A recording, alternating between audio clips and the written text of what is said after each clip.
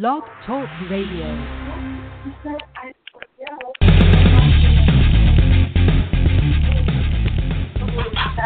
You're listening to Corrales Radio, and I'm your host, Jeff Godbold. Before we start, a quick rundown of our sponsors. If you're looking for cages, racks, or everything in between, Reptile Basics has you covered.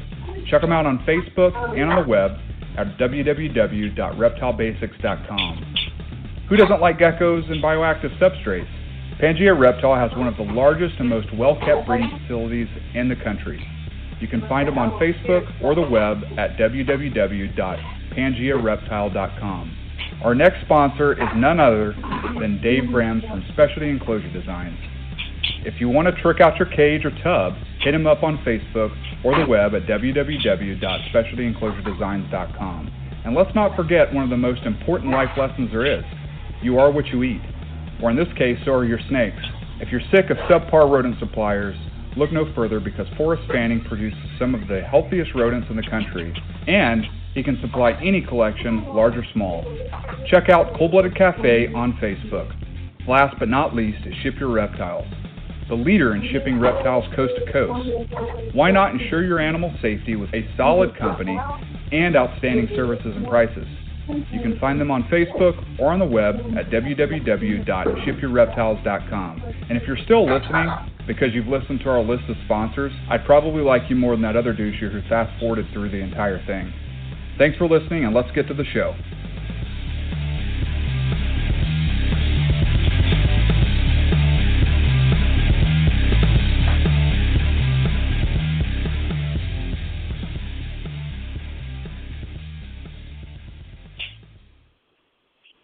What's up, everybody?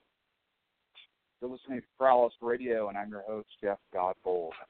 We've got a fun show planned tonight. Kind of an Emerald Tree Boa legend we have on the show. One of the first guys to be keeping these animals back in, we go back 30 years when these animals were just coming into the country, into the U.S., and kind of a pioneer in working with a species that at the time nobody had ever really seen in person. So we've got Tony Nicoli coming on for a second time. We had him on once, I believe it was in 2017. Maybe it was 2016. I can't remember. But it's nice to get him back on the show. We've got a kind of an interesting show planned. You know, Tony's been around for a long time, and he's been keeping these animals for quite a number of years. Took a little bit of a hiatus, but a lot has kind of changed in the hobby since Tony first started working with these animals. So I want to kind of pick Tony's brain about, husbandry and how that's evolved over the last 20, 30 years from what he's seen, as well as kind of some of the things that, he's getting back in it, wanting to work with these animals again. You know, obviously they've held a soft spot in his heart for a long time, so he's missed them, and I want to just kind of chat, and we're going to have a little bit of a freestyle session tonight. There's not a whole lot planned as far as, usually I go through like an outline and whatnot of specific things I want to talk about. I've got a couple topics that I want to hit on, but I want to basically give Tony an opportunity to really elaborate on some of the topics and let him kind of take the reins and tell us a little bit about, what the show's designed for tonight. So let's go ahead and bring Tony on. I see him holding in the queue. Tony, how's it going? Hey, I'm good. How you doing, Jeff? I'm doing well. We're staying away from the fires, so we're hanging in there. That's good. Those fires are unbelievable this year. Yeah, it's the worst that they've ever had, up here in Northern California. It's been progressively worse over the last 4 or 5 years, but this year has been terrible. Yeah, I don't think I've ever heard this many people getting killed by the fire. I know that every year it kind of takes a toll, but this year it's the death toll is way up there. It's pretty bad. Yeah, no, it's the record for California. It's the worst fire they've ever had up here, and there's still over 230 people missing that they haven't found yet. I think they have over over 4,500 firefighters that have come from all over the area to combat the fires. I have a couple friends that I've got to know through the hobby and that are in that area, and I've reached out to them, and they seem to be doing okay. They've been able to place their animals with different folks to make sure that they were safe, and obviously family comes first, so everybody seems to be okay. But that hasn't been the case for a lot of people, unfortunately. Mm-hmm. So, it's nice to always get you, Tony, I feel like I relate to you on a little bit of a closer level, not because I know you so well, but just because you used to live a mile from me, or, when I lived there. Right. I used to live right around the corner from you, and I didn't even know it. So, nice. I feel like we have that that bond. Of, that's wild. Jacksonville. Mm-hmm. Yeah. So maybe I guess we did a little bit of an introduction for anybody that's into Emerald Tree Boas. They should know who you are. We did an introduction the first time I had you on the show, but I kind of wanted to. I was thinking, every time I post a picture or post I guess an ad or a post on Facebook or social media that is, saying, hey, we've got so-and-so coming on the show, I try and put a picture that, of that person holding one of their animals or, something that relates to that person, in the post. And so I was able to post a picture of your old, facility of all your cages, which were pretty revolutionary at the time. Nobody was really keeping, animals in the cages like what you had at the time. So I wanted to ask you, because I have gotten a ton of, this is not planned, but I have had a ton of feedback from people asking about those cages, asking about how they can get them, asking what went into the design of them. And so, I figured maybe we should start off with that. We are going to talk about husbandry, but I'm kind of curious what went into your thought process whenever you went into designing those cages. Well, it's like everybody else, I started keeping stuff, in aquariums, and I went to that first National Breeders Expo. I couldn't believe it. Somebody had told me about it, and I went there, and I realized then that you could pretty much work with whatever animal you chose to, and my soft spot. So even that first show, I bought a bunch of king snakes and stuff, and I always wanted a reticulated python, so I bought a reticulated python, but my love was emeralds, so I started looking around and like a year later, found a real nice emerald that I got, and stuck him in an aquarium, like everybody else, and it was just not practical. I knew right from the start, by the behavior of the animals and everything, it just wasn't a practical scenario. So I just, I'm pretty creative. So I just kept thinking about, what can I do? I need something that, opens from the front. And there really, at that time, there really wasn't a lot of stuff going on with arboreal stuff like that, very little. You had, people like Bassett and Trooper, working with green trees, a lot of green trees over there, and coming up with some revolutionary ways to keep green trees and incubate eggs. I remember the crazy setup that Eugene first started goofing around with the rocks in the bottom of this jar. He literally incubated them in like a jar, with rocks in the bottom and sphagnum and stuff. But so I just happened to stumble upon a buddy of mine from the local, herp conferences that I would go to here, and he had this really interesting gecko enclosure that he had made out of plexiglass. And, I started looking at it, and I'm saying, thinking to myself, this would be absolutely perfect, mocked up. And so he, told me to come over, and we kind of goofed around with it and literally built the first plexiglass cage with the pull-out tray. And, I had already thought about the design and everything. And I still have that cage in my room today. And that was built probably, oh my God, 20-something years ago, And Wow.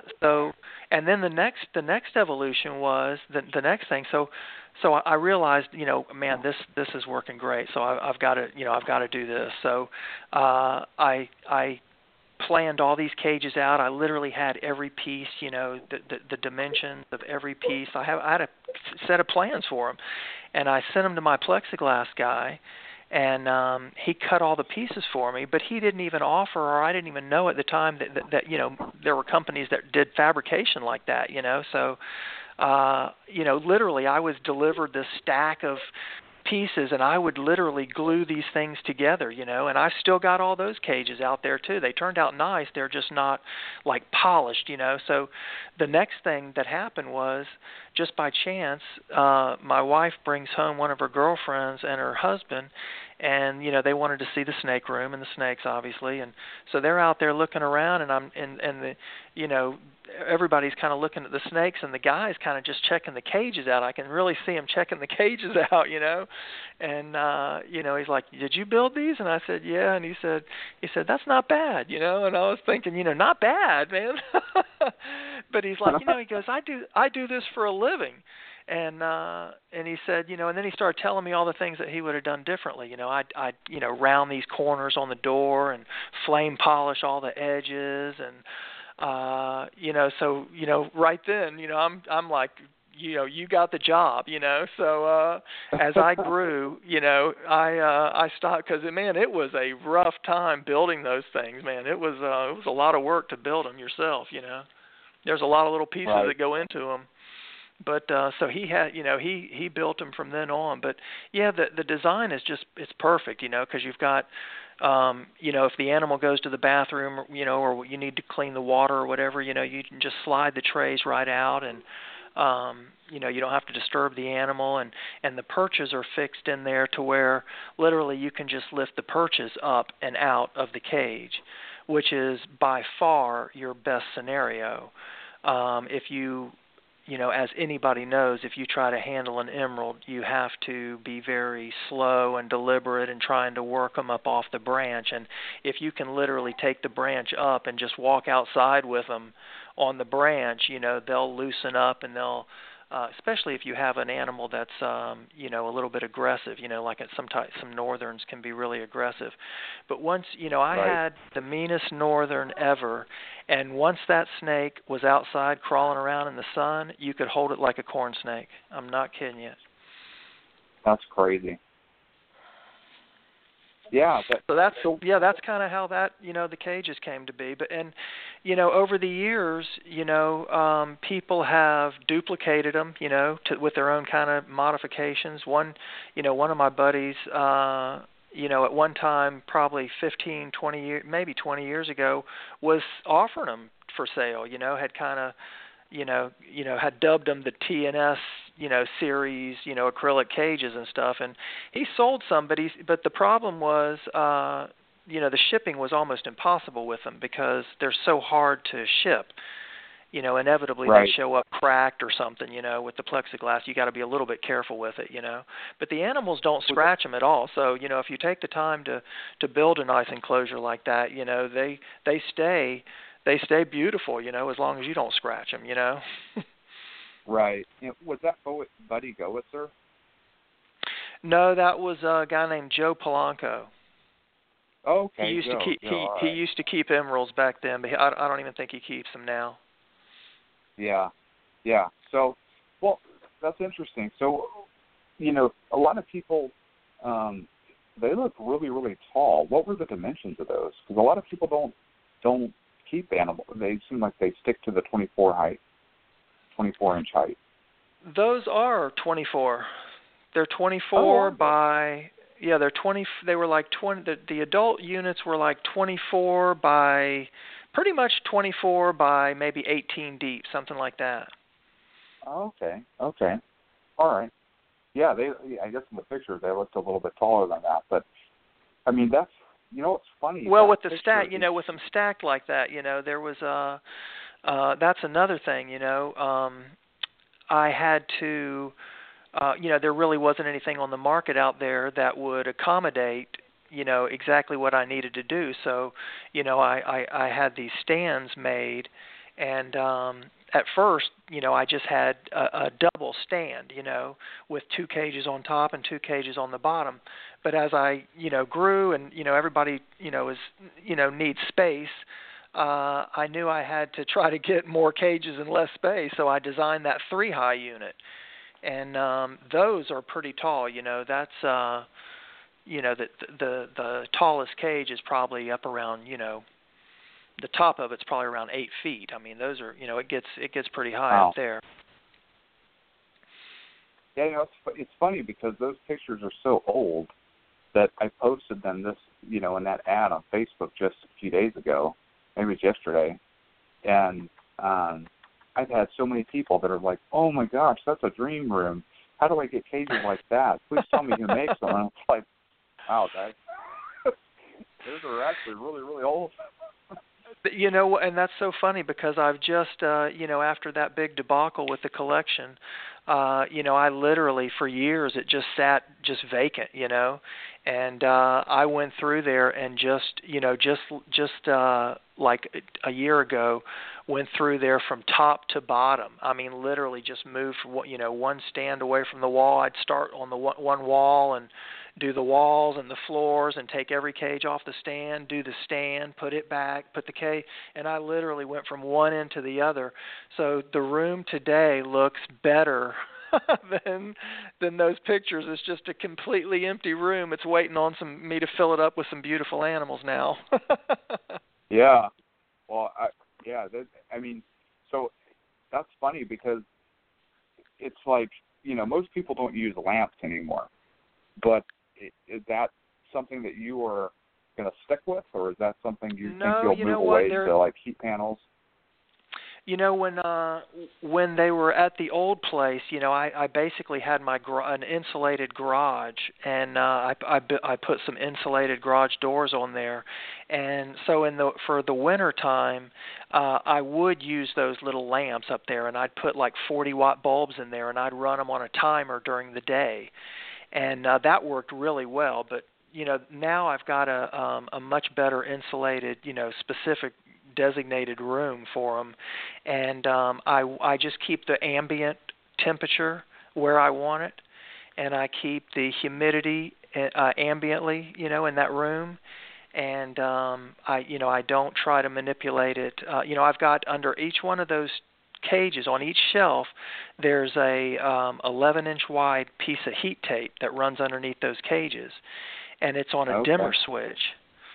And I used to run it, at like 60% on, and I had I kept water in the bottom of those trays, and it would, just a little bit of warmth would cause the evaporation, and I, almost didn't need to run a humidifier in the room because it would just, I would almost daily I would have to fill up trays, because they would be evaporating nicely. But it's easier now if you've got a nice sealed room. It's simpler just to use like a humidifier, and actually those rooms are with central air and heat.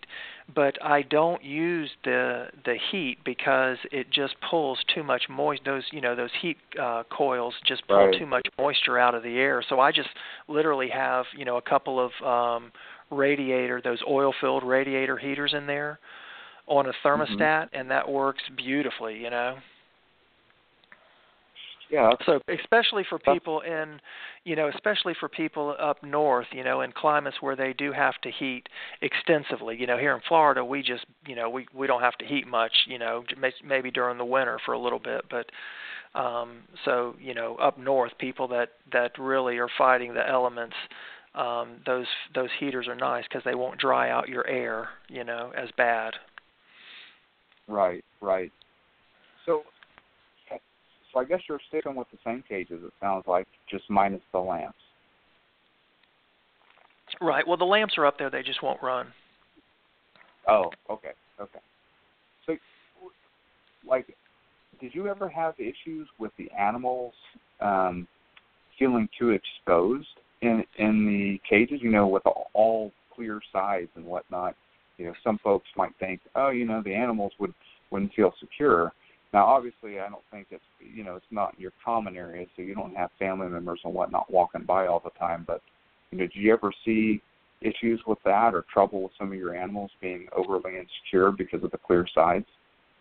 Well, you hit the nail on the head with the activity level. It's if you have them, if you want to put them in your living room, with your kids running around and stuff, that's not going to be good. But right. I'm the only one in the snake room, and if most of the time the animal, I think it's actually less of a fright to them. Tell you the truth, I have seen. Like if you walk, like a zoo enclosures, how you walk to the next exhibit and you become in, view of the animal. Well, the animal doesn't see you coming, then all of a sudden, boom, it's there. If the animal sees you from across the room walking around, he sees this constant movement, they're more relaxed, as opposed to if you only had one face glass and all of a sudden, boom, you walk by and you're in front of it. It's like, whoa, you know what I'm saying? Mm-hmm. Yeah. So in that regard, I think it's actually probably less stressful to them. And I've seen animals, when I'm in there working before, I've seen animals that maybe were looking straight ahead, and then as they see you moving around, maybe cleaning cages, they just kind of tuck their head in their coils, Yeah, exactly. And that's good enough for them, because I'm not going to bother them other than that, If they can't see me, then they're fine with that, Right. Yeah, I have some animals like that too. That when they're coiled, and I used to keep chondros. It's like a lot of times I could just get in there and move around, even though they were exposed. I wouldn't have any issues with them.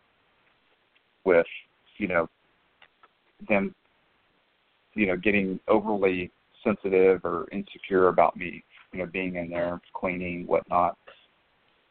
So it's all in the environment. So that's kind of one thing I wanted you to hit on is, just because those cages work for you doesn't mean that they would work for everybody else. It kind of has to do with your own, room situation and, yeah, how many people you have. You just have to meet the basic requirements. They need the heat. You need to heat them up in the mid-80s during the day, and they need the humidity. Probably above 60%. I would say 60% would above 60% would be fine. I've even heard of people. In fact, Elliot Jacobson told me he used to keep an emerald for years and years. And I forget where he told me he kept it, but he said it was very dry. The conditions were very dry, and he said he never had a problem with it, and I was so surprised. But that's an exception. You really want to keep the humidity above 60%. Same with green trees. Okay.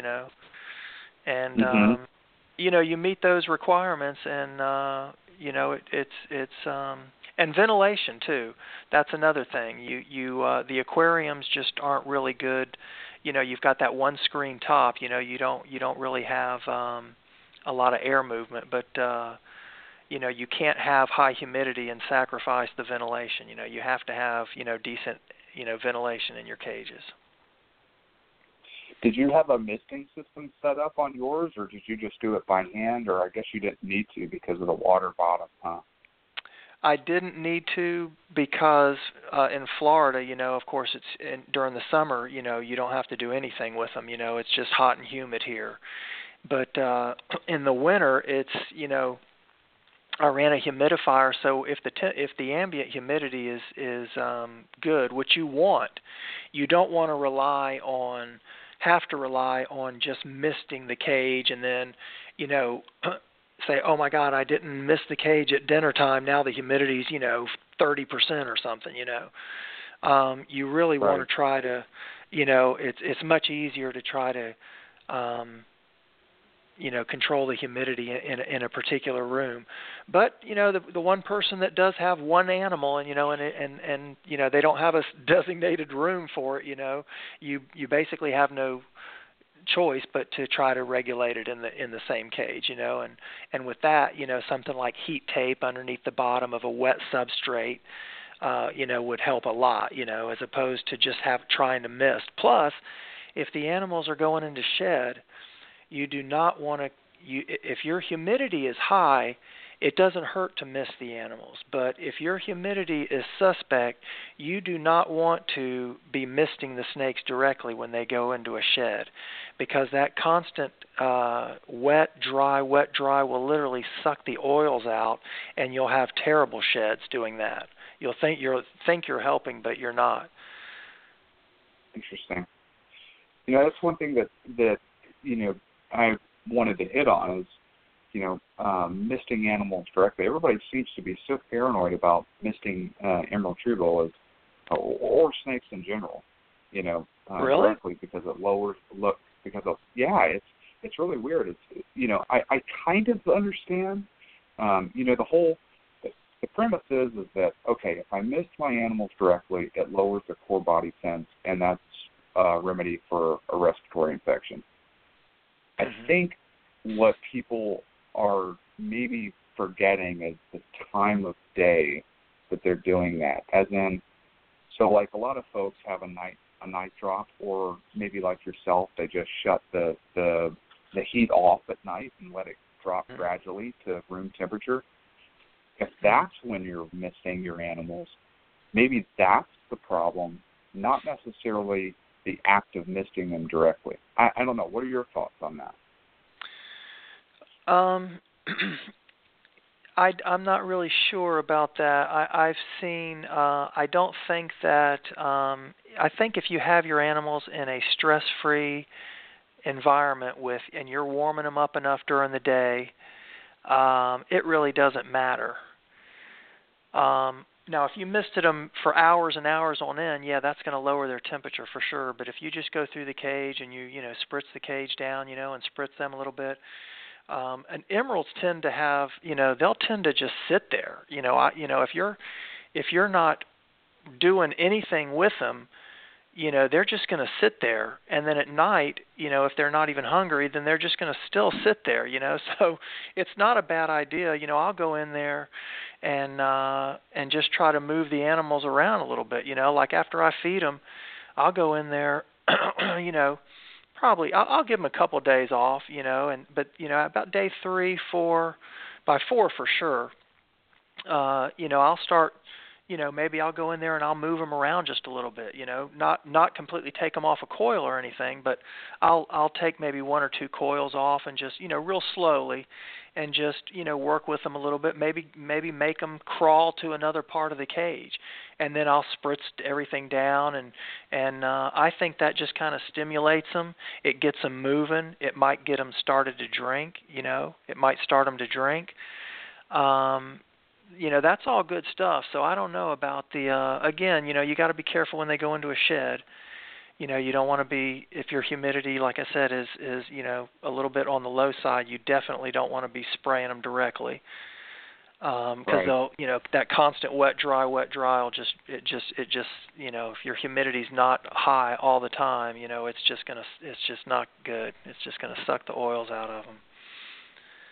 But I don't know. I've seen, Eugene Bissett used to take his snakes out when it was 50 degrees out and raining, and stick their cages out on the patio, and they just breed like crazy. They just lock up. And when I first started keeping them too, I had a pair in my parents' garage in a big wire cage. And it was really cold. It was in the winter, and I went over there. It was so funny. I went over there, and I had a blanket over the cage. I had like some floodlights on, but I mean it was probably 40 degrees in the garage. Hopefully, I was like, I didn't know anything, and I lifted back the little blanket, and they were in there just He was just breathing the heck out of her. So I just closed the blanket back up again, and I couldn't believe, I was like, holy cow, dumb luck, Right. But yeah, you don't want to, you don't need to, and you don't want to cool them down that much, But Right. it gets chilly, it gets chilly at night, in the rainforest It does. sometimes. And they do. Back when I first had you on, I had no experience with them, but I've got a trio now, not of basins but of northerns, and it's interesting because they do need misting. They need it, and or some type of humidity. Like if you're providing it like you were with the trays and whatnot, you didn't really have to worry about it. But like one thing I've become a firm believer of is rain chambers or some type of spritz, on them, because it really gets them moving. And my animals, it's almost necessary for them to have a bowel movement. Otherwise, they're not gonna move, and they just get backed up. Well, that's why I came up, initially with that rain chamber. And I built them. I've got one in each room, but I don't use them anymore. I pretty much I even during the winter months here, most of the time, there'll be a little stretch. And last year it worked out just perfectly, where every couple of weeks, or week and a half or something, we'd get a little warm spell, where it would kick up into the 80s, maybe low, maybe upper 70s, low 80s, and I was able to get the animals outside, and I just think that it's a lot better when you can do that. If you can get your animals out, in some fresh air and sunlight, you talk about stimulating them. That's when they really, they enjoy that. And I'll crawl them. I'll put them in the grass and crawl them. Or put them up on a little jungle gym or something, and turn the hose on them, and especially after they crawl a little bit, they'll turn the hose like it's raining on them, and man, Right. you'll get bowel movements just 100% of the time. I mean, literally. Yeah.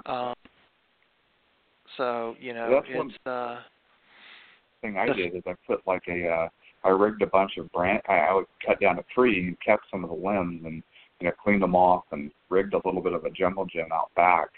So I don't know. It seems like they would, if you're keeping these guys, they would really benefit from that. Obviously, weather doesn't permit that year round, but sometimes if you can do it during the warmer months, it seems like the animals seem to really, really enjoy it. Oh, they absolutely do. It's I can take these females. They'll be out crawling around, and I'll get a bowel movement from them, and occasionally I'll put them right back on their tubs. I'll have their tubs sitting out on the patio, and if I put them up on their tubs a little too early, they'll crawl right back down and start crawling again. And but once they've had a good stretch and a good little workout, I put them back on their tubs, and man, they're just so relaxed. They just crawl around, and you'll see them rub their chin every now and then, and just slowly explore the tub out in the fresh air and sunlight, until they slowly coil back up, And if you can do that, for sure, man, they get natural UV out there, and right. it's the best of, especially in Florida, you can do that, but if you even in climates where you don't have a lot of opportunity to do that, if you can do that even every now and then again, I'm sure that it's probably good for the snakes. Yeah, absolutely. So, with you keeping them so long ago and you keeping them now, are there any things, albeit maybe even subtle things, that you would do differently, or that you're going to do differently now than compared to when you used to keep the animals? Like prior to the hiatus? Yeah, I'm thinking about that. The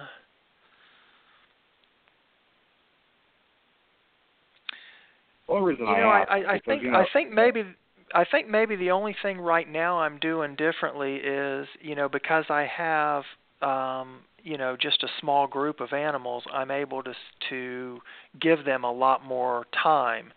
When I had a larger collection, not on the days that I'm out cleaning cages or something, and I'm able to get some animals out in the sun. Not everybody gets out that day, but now everybody gets out that day. So I'd say that's in the probably the year and a half now that I've been back keeping these things, I have probably only cleaned poop out of a tub about 5 or 6 times.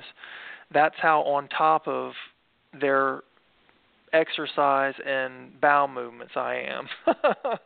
Plus, it's a lot more enjoyable if you can get them outside and crawl them and watch them and give them some exercise, and then they go to the bathroom outside. Then you pick them back up and you put them in the cage. The cage stays clean, and you've enjoyed your animals at the same time. Yeah, I didn't think about that. So yeah, that's a good idea. If you can get them to do it out, it's funny. I do the same thing with my dog. I'm like, we take her on a play date. Sure, we do. Up to a park. I'm like, if I can get her to go there. Absolutely. You take your dog for a walk. That's exactly what I do with these things, man. I take them for a walk, and yeah, it works like a charm, Win-win. So how big are your animals getting? They've got to be, sub-adults by now.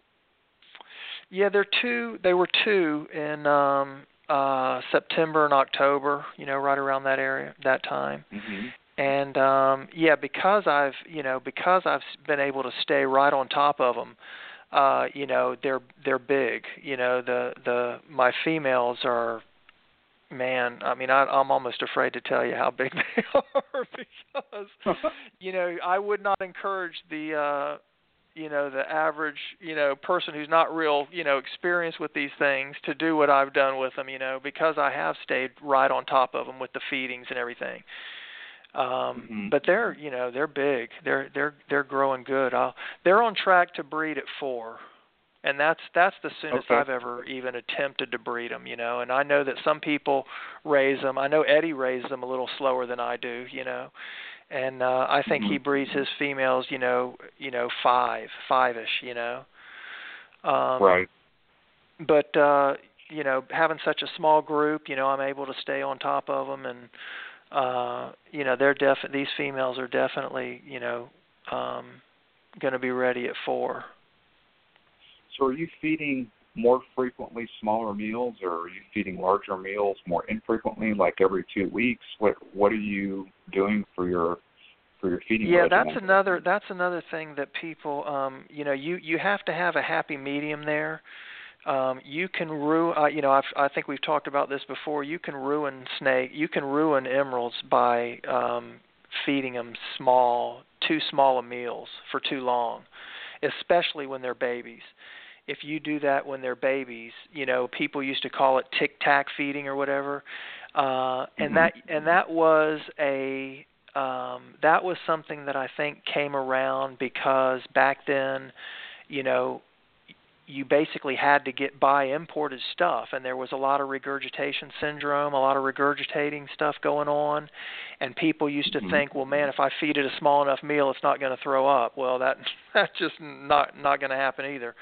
But so a lot of people, because of that, would feed even like the babies, very small meals, and I've gotten babies before from people that have raised them on ridiculously small meals, and they couldn't even take a small meal. And you have to, but on the same at the other end of the spectrum, you obviously don't want to give them something too big either. Something about their body diameter is probably a good rule of thumb. I start baby emeralds on hopper mice, crawler mice, and that's a good sized meal. I know a lot of people don't even try. They try them on like pinkies or something. Oh wow! But they need to swallow and stretch a decent meal. And so you just have to, kind of just play it by ear. Most people have a good eye for that stuff, especially if you've been keeping other types of snakes. You'll have a decent eye for it. Just don't go too small or don't go too big. And then with the emeralds as well, with the bowel movement thing, their metabolism is so slow. You want to, a lot of people say, one meal, one bowel movement. That's great, especially as babies. That's a good rule to follow. But as they get bigger, they can take a second meal with, and still not look big down at the vent at all. What you don't want is big stretched out area at the vent. You see a lot of animals that, again, people never get out of their cages, and you look at them and they look like they're about to explode down at the vent, which is, I hate that. I hate that look. And so with emeralds, you don't have to do that, though. You can just, once they get to a certain size, about probably 8 months or so, they can start taking maybe a second meal, and then you get a bowel movement from them. About 5, 6 days, 7 days after that meal, definitely. But around day 5 or 6, you can start moving them around a little bit, and after that second meal, 6 or 7 days, take them out, let them crawl, give them some exercise. Spray, misting spray while they're crawling around, especially in the sun. That contrast of that sun hitting them with that cool water. You'll get a bowel movement from them. And then they're ready to go. You can feed them again. But you don't want to just sit there and feed with no bowel movements. Not with emeralds. Right. So this is a lot of people don't like to talk about this stuff. So I'm going to go ahead and talk about it because the whole point of me bringing you on and having the show is for people to learn. So, I don't have a ton of experience with them. I have one female that has been on rats. She's captive born and bred, was on rats before she came to me. And she's only, I'd say she's probably a year to year and a half. Now, a little bit smaller because I have a male that's a litter mate, and he's larger than her. So I didn't buy them together. I bought, one separate from the other one. And I remember thinking, after I got the male, I was like, oh, man, I think I'm feeding too small meals, and I was feeding rat pinks. And, oh, yeah. How old was the male? A year and a half to 2 years? I'd say, probably about a year, maybe about a year. Let's say about a year, because I'm trying to think. I saw them in person in February of this past. About February of this past year, and of this year, and they were still tiny. They were kind of freshly born, so they've got to be approaching around a year. They've got to be around a year, so a year and a half. Yeah, that's a stretch. They're not that old yet, but anyway, so she would take a couple meals and no problem. I decided to feed her like a rat, I guess like a fuzzy is what you would call it. It's a little decent amount bigger than a pink, and she prolapsed. And so prolapsed. All my years of I've been keeping snakes for years. I've never had a prolapse before. So I didn't, I don't bug them that much. So when I got in there, it was looking at it, it wasn't terrible, but it was definitely a prolapse, and I guess it had been out, for a little bit of a time, and I was like, oh man, that's not good, and so I attributed it to me feeding too large of a meal, and I didn't take her out to mist her or anything like that. I hadn't done that before. I would just mist in the cage, and it would come out naturally, and there was no issue. But, thankfully, I guess I should say that, thankfully, I put I had some sugar water, and I put her in a bowl with some sugar water, which shrunk it down to a manageable size, and then I took a Q-tip with some Neosporin, and I was able to push it back in, no problem whatsoever. This has been a couple weeks, so I've been checking on her periodically. It hasn't come back out. Obviously, I haven't fed her again. But I think, the point of me bringing that up is, I think for me, I fed too large of a meal to that animal. I think maybe I should have maybe she's not there yet. Mayor's trying to push something on her that you know. And I don't know. What are your thoughts? Let's back up then. So you get the animal at what age? Oh, so did you raise it? Is it from a baby? Yeah, I've had her for like 6 months prior to this. So you got it at like a 6-month-old. Yeah, basically, right. And what did the guy say that it was eating when you got him? So it was eating rat pinks, which is what I started feeding it. Yeah. So that's okay. what I started feeding it. There was no issue. Stayed on it for months. Never had any, never had any regurgitation or anything like that. Never had a prolapse or anything. And then, I was in there cleaning, and there was just about the size of my pinky nail, a little bit of tissue let's sticking out. Okay, so first of all, yeah, rat pinky. I would. A lot of people start the babies on rat pinkies. So at 6 months old, that snake should have been eating something like a rat pup. Okay.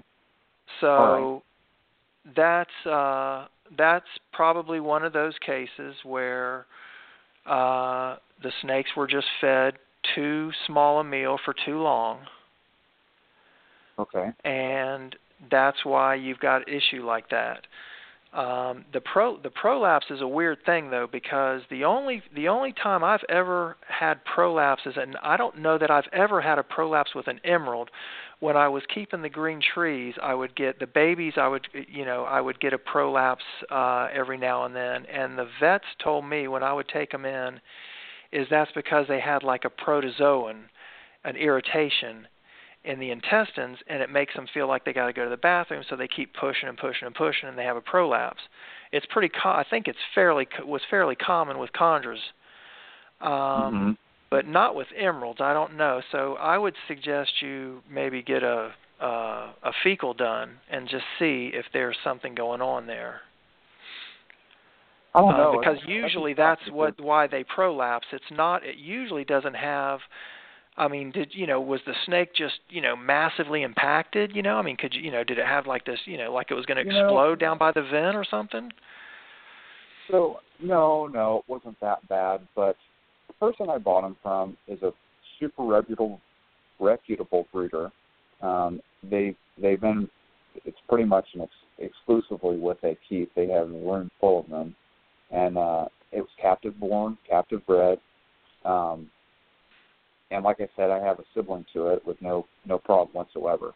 So I'm thinking, when I got the second one, I immediately thought, okay, it's on me. I'm just feeding too small meals. I should have been feeding larger meals. And I don't feed like super heavy on any of my animals. I keep several different species, and I feed pretty sparingly to everybody, just because I don't have a ton of room, so I'm not trying to grow like behemoths or anything like that with anything I keep. But it was the first prolapse I had had, and the animal has never really been exposed to anything wild caught or anything like that. And I know the individual well. I've seen the facility and the animal in person. Months before getting it. So I don't really think it's a parasite. I mean, I'm not, obviously there's no way to know 100%, but I just figured because I hadn't, so like I went like a few weeks where I did feed the animal and I didn't take it out. And to be honest with you, I can't even recall if there was a bowel movement in that time. Now, I'm not taking the animals out to, maybe I shouldn't, but I have a little bit of a hands-off approach with with my emeralds, and that's that, I'm not in there messing with them very much. I try to leave them alone and not disturb them as much as possible. And maybe that was a little bit of a fault on my part. Maybe I should have been in there looking, but I don't know. And I'm not. Do you have I'm not, do you have like a designated snake room, or where do you keep them? Yeah, it's designated. Yeah. Well, if if they're not as sensitive as a lot of people think. You can it's not it's not like a ball python though. It's not the kind of animal where you're going to take it out of your cage and go sit in the living room and have it on your lap watching TV. It's not. They're not that kind of snake. But right. they don't freak out.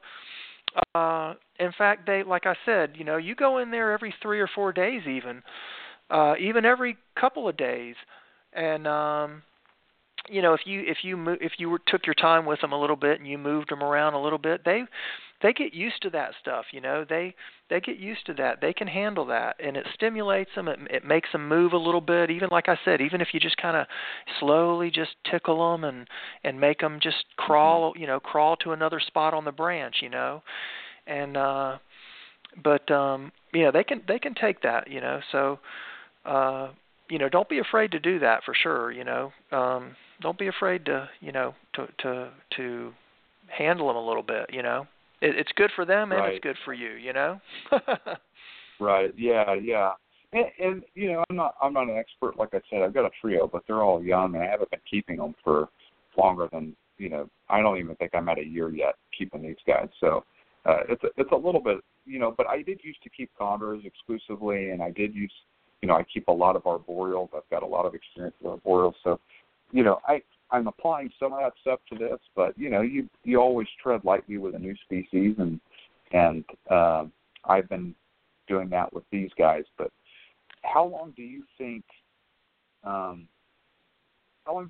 should wait to give her a meal? So she's been eating regularly, so she's got good body weight, right? Oh yeah, no, she. Yeah, you should probably. Yeah, I'd probably wait. Wait at least maybe a month. Maybe wait a month or something. Right. Yeah. Yeah, just you probably should have picked. Slowly picked up the size of the meals as the snake grows. You kind of pick up the size of the meal, and you might have been a little hesitant to do that. So hopefully, it's not a permanent issue or anything. Hopefully, everything's fine with it. It's the first time it's happened with her. It's the first time it's ever happened to me with any animal I've kept. So I just a lot of people in the hobby, they like to hide the failures. They're very quick to put out the successes, but they want to hide the failures.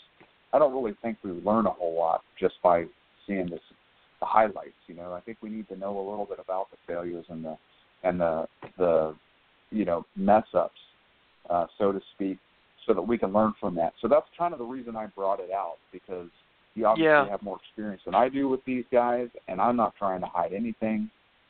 So I have pretty good experience with animals, with snakes. I give myself a little bit of a pat on the back, but I'm not an emerald expert by any means. Well, they're not hard, and hopefully you won't have any more issues with that. But it probably wouldn't hurt. They can pick up a protozoan from I don't even know. I mean, but it wouldn't hurt to just have a fecal done, and that would tell you for sure if there was some kind of irritant in the gut, Yeah, sure. It might be worth it. Do you have a reptile vet, a decent reptile vet there? Not as good of one as I would like. He has a genuine care for the animals, because I've taken animals to him before in the past. I can tell he's not just treating it like a, like a dog or a cat, let's just another number, let's get it in, get it out, send me the bill. He seems to have a genuine care for the animals, but has he ever done a fecal? Has he ever done some of them don't? Sure. I talked to a vet the other day that didn't think he felt comfortable trying to do fecals on reptiles. No, he's done fecals. He's done fecals before. He actually did a fecal for me on another animal. Mhm. So, you know, I don't think that he just doesn't have the knowledge. You know how some vets, they know species and they know the little quirks with each species, but, you know, he doesn't have that kind of knowledge, but he knows how to do a fecal. He's treated reptiles before. It's just, you know, right. he's not up to par. You know, like if I was going to send something to Bradley Waffa, you know, like he knows species and knows exactly what to look for with each species. He knows the nuances and stuff like that. There are a few vets out there like that, but my local vet, you know, I basically only have a local vet, and I have like the UC Davis vet department, which is, you know, they're a bunch of students that are learning. So not a lot of options. Well, that's probably a good resource right there. You know, I was fortunate. We had I live not too far from like one of the prominent reptile vets in the probably the southeast. You know, Dr. John Rossi. You know, he's been really good in the past. Actually, you know, hopefully I won't need him for a while now, but he's been real good in the past. Yeah. No, he's great. I volunteered at his facility for months. Oh, is that right? Just to help out. Yeah, I know. We haven't spoken in years, but, you know, many years ago, I used to just go in on Saturdays and help out. Yeah. But, well, I appreciate the feedback on that. You know, it's just something I felt like I kind of wanted to put out there. I'm sure I'm not the only person that's run into that. Just probably a lot of the other folks don't want to talk about it. So, you know, there's their game. Yeah. No, that's you're right. There's not a lot of even like on Facebook and stuff, you know, there's not a lot of doesn't seem like there's a lot of people sharing, good information or husbandry information, you know. It's just, you know, look at this picture and Yeah. You know, I think that there's a void of that. I mean, I think that really the way we progress and how we care for these animals is not only knowing the good, but also knowing the bad, you know, and knowing what was done during those challenges to overcome it, you know. So I do see a bit of that now on those new groups, you know, the Corrales specific groups and stuff. You do see a lot of that, people, you know, asking, you know, I do see some, you know, where people are asking questions and getting feedback from other people and stuff, which is a good thing, you know. Sure. Yeah, absolutely. So going back to your stuff, what are your plans with your emeralds? Do you have plans to add more, or are you just going to stick with the ones you have and breed those? Or are you working with like the classic, you know, crossbar? Are you well, you know, it's or whatever you want to call it, or you want high white? What do you? Well, yeah, I like everything. You know, that's why I had a room full of them. You know. So what's your 5-year plan? That'd probably be a better question. What's your 5-year plan with your emerald project? Well, I want to accumulate, you know, some nice bloodlines, and you know, produce some beautiful animals, you know, and maybe eventually get into. I see some of the northerns, you know, that people are keeping, and you know, they're gorgeous, and you know, maybe down the road get back into some of that stuff. You know, it's funny. There's really, you know, a few, like, you know, when you're talking about the basins, you know, there was a few. I was just thinking about this the other day. There was a few animals that came in when all that stuff was coming in. There was a few signature animals that came in that changed this hobby forever. And you know, there were a few animals. One of them was that diamond female I got. And what was so funny about that was one of the biggest keepers at the time had that snake in his hand and put it back and didn't take it. I couldn't believe that. But really? But that animal, it was that diamond animal, which of course obviously now Eddie, you know, has shown, you know, has produced the nicest diamond stuff on the planet, with great white and all that stuff. There was another snake that came in that Paul Miles first got that I almost got. But, in fact, I saw it at this guy's house.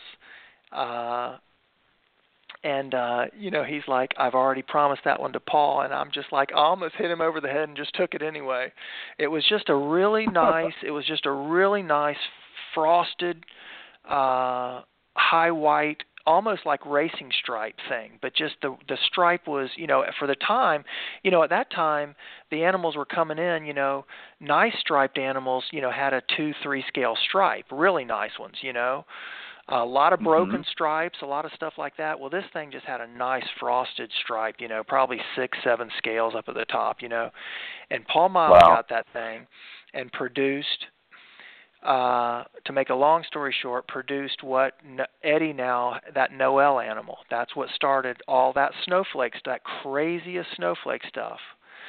And then I had another diamond animal that I called SF, Snowflake, that which Eddie still now has some of that bloodline. And that animal produced some beautiful, crazy stuff.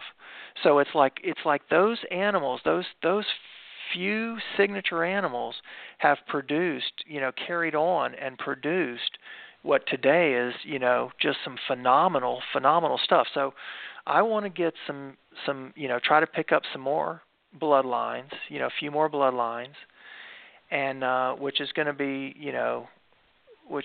tough, really, to tell you the truth, because,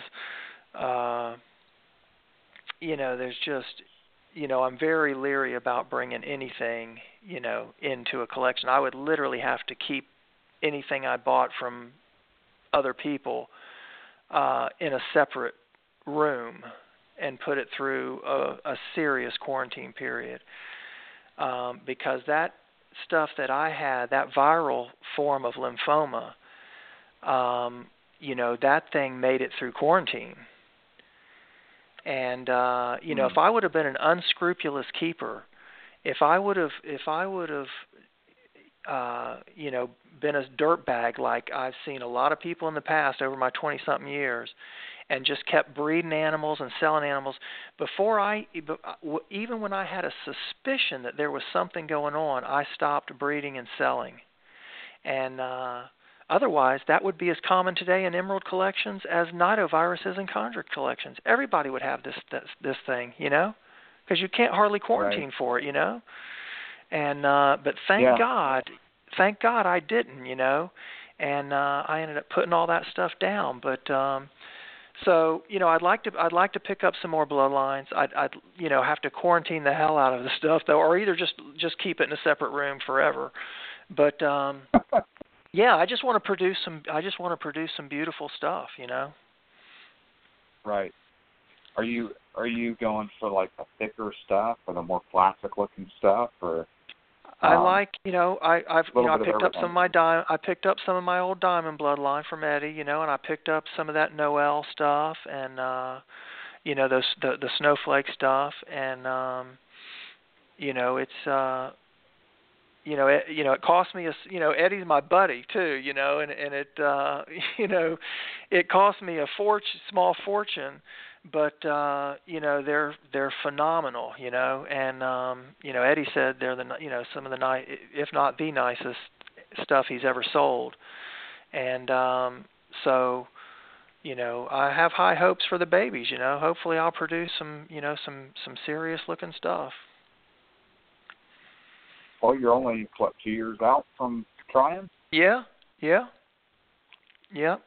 So I can't wait. Can't wait.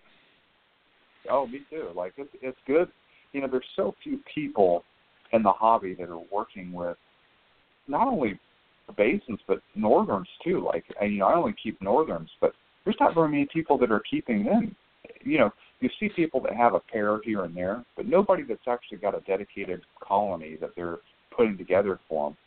And there's only a handful. So seeing somebody like yourself who used to work with them now getting back in, seeing a new face get back in, to a lot of folks, that are new and maybe they weren't into the hobby at the time you were keeping them, you're still a new face to them. To us, you're someone that's just kind of a grandfather that's been around for a long time, and it's a familiar face. But it's good to get other people working with them. That's my point. Is we need more people that are sharing that spark. Well, people today don't realize the people who are like just getting into it today don't realize how good they've got it, that they can go out and buy a beautiful captive-born baby. When we were just starting out, and that's a whole nother story. Being in the right place at the right time. We talked about that the last show. But when we were just starting out, you took what you could get, and you were happy to get it, and you were only one of 2 or 3 people in the country that had a striped animal.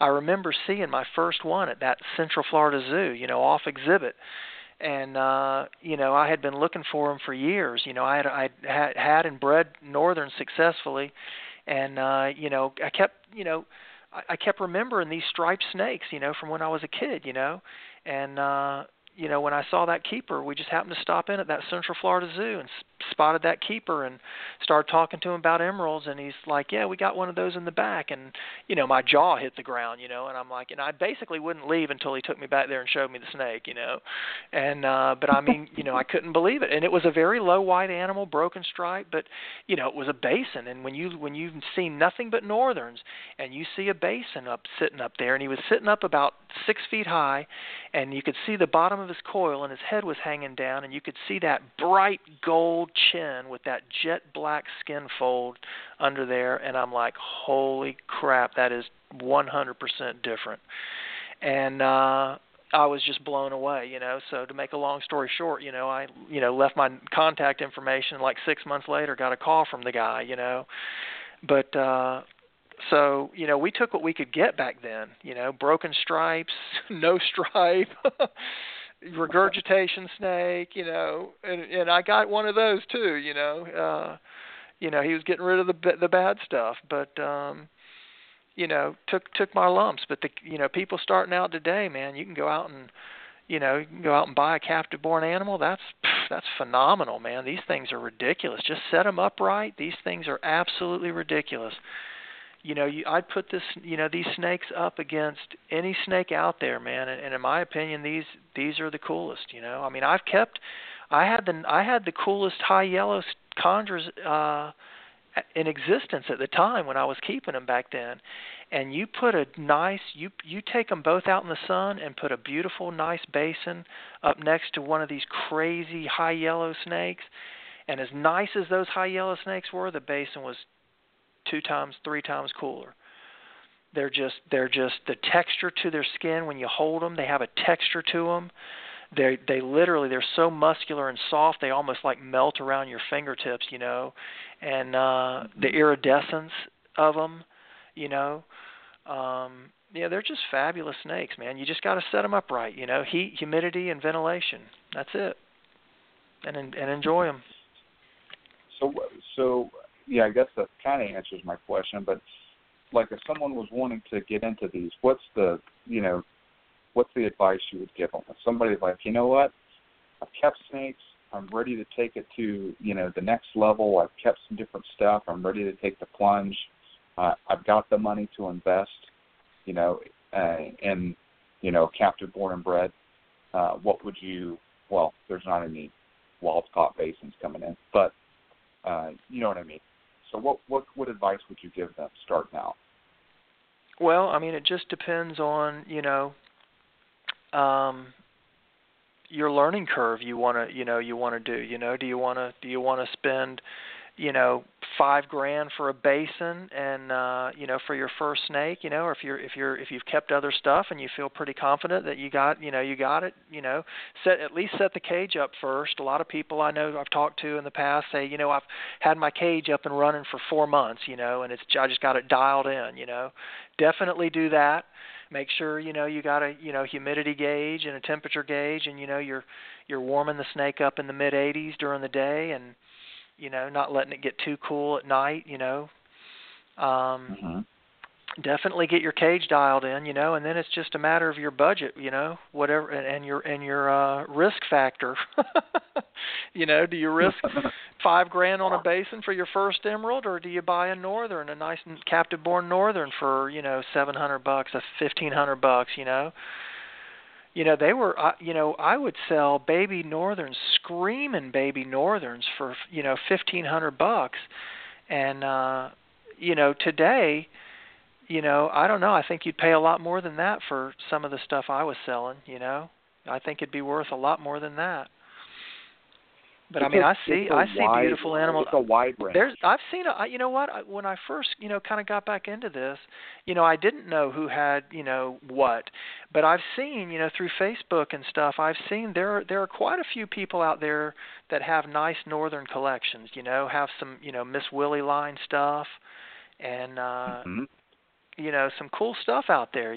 Forrest Fanning picked up that really cool black male emerald. Hopefully that thing will breed. I never had luck with them breeding. I had one that looked exactly like that.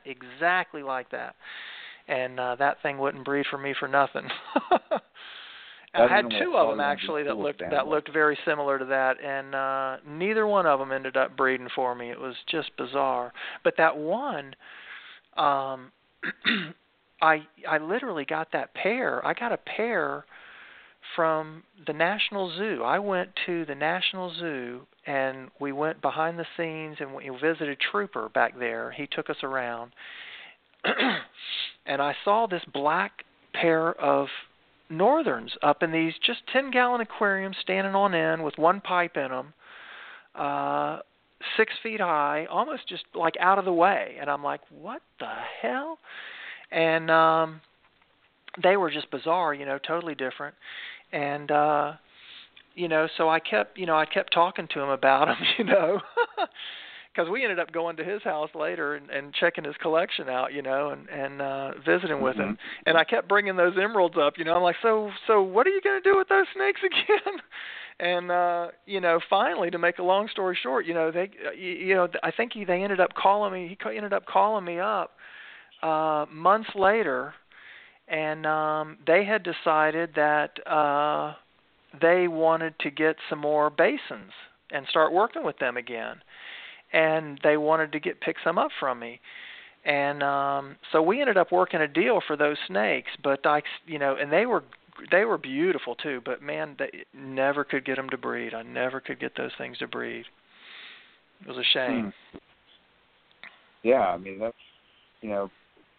do you think that they were, it was some type of what, do you have any idea about any theories about the inheritance of that heavy black that you've seen on some of these? No, I sure don't. I don't know I don't know if that's just a heavy melanin animal, that, just kind of like, how stuff pops out, how different morphs of ball pythons are collected in the wild. I'm not sure if that's just something that, pops out every now and then. I guess the person to ask on that is, Steve. Steve, was working with, those black basins, and, I think bred them a couple times, and I think just recently, I need to call him and talk to him, but I think that he bred because he wasn't getting, I don't think he was getting the results with just the first offspring, so maybe it was a recessive trait. So I think last year he bred or had babies from the first set of babies, like F2s. So that's I haven't talked to him to see if those things are actually dark, or any of them are dark. Yeah, that would be interesting to hear. Yeah, I mean, I haven't heard much about that project for a while. I haven't either. So I'm curious to know what's going on with it or where it's at, because he's got some of those animals on his site, and they're just phenomenal. Well, that black, I had, when he first got the black basins in, the pair from Germany, they were at my place. I was keeping them for him. And that male, which is gone now, but that male was one of the most bizarre snakes I have ever seen in my life, man. That thing was solid in a lot of places on its back. It was solid black, and I'm talking oil slick, like shiny oil black. It was bizarre. Wow. And then that faded into these crazy gray flicks all along the transition line, and then turned into the most deep shade of gold I've ever seen on a basin. So you got this oil slick black against this ridiculous shade of gold. I mean, this snake was just off the hook, man. It was unbelievable. Crazy. That's crazy. It was low white. It was almost no white. But one of the most beautiful emeralds you've ever seen. I bet. Did you try and buy it from him?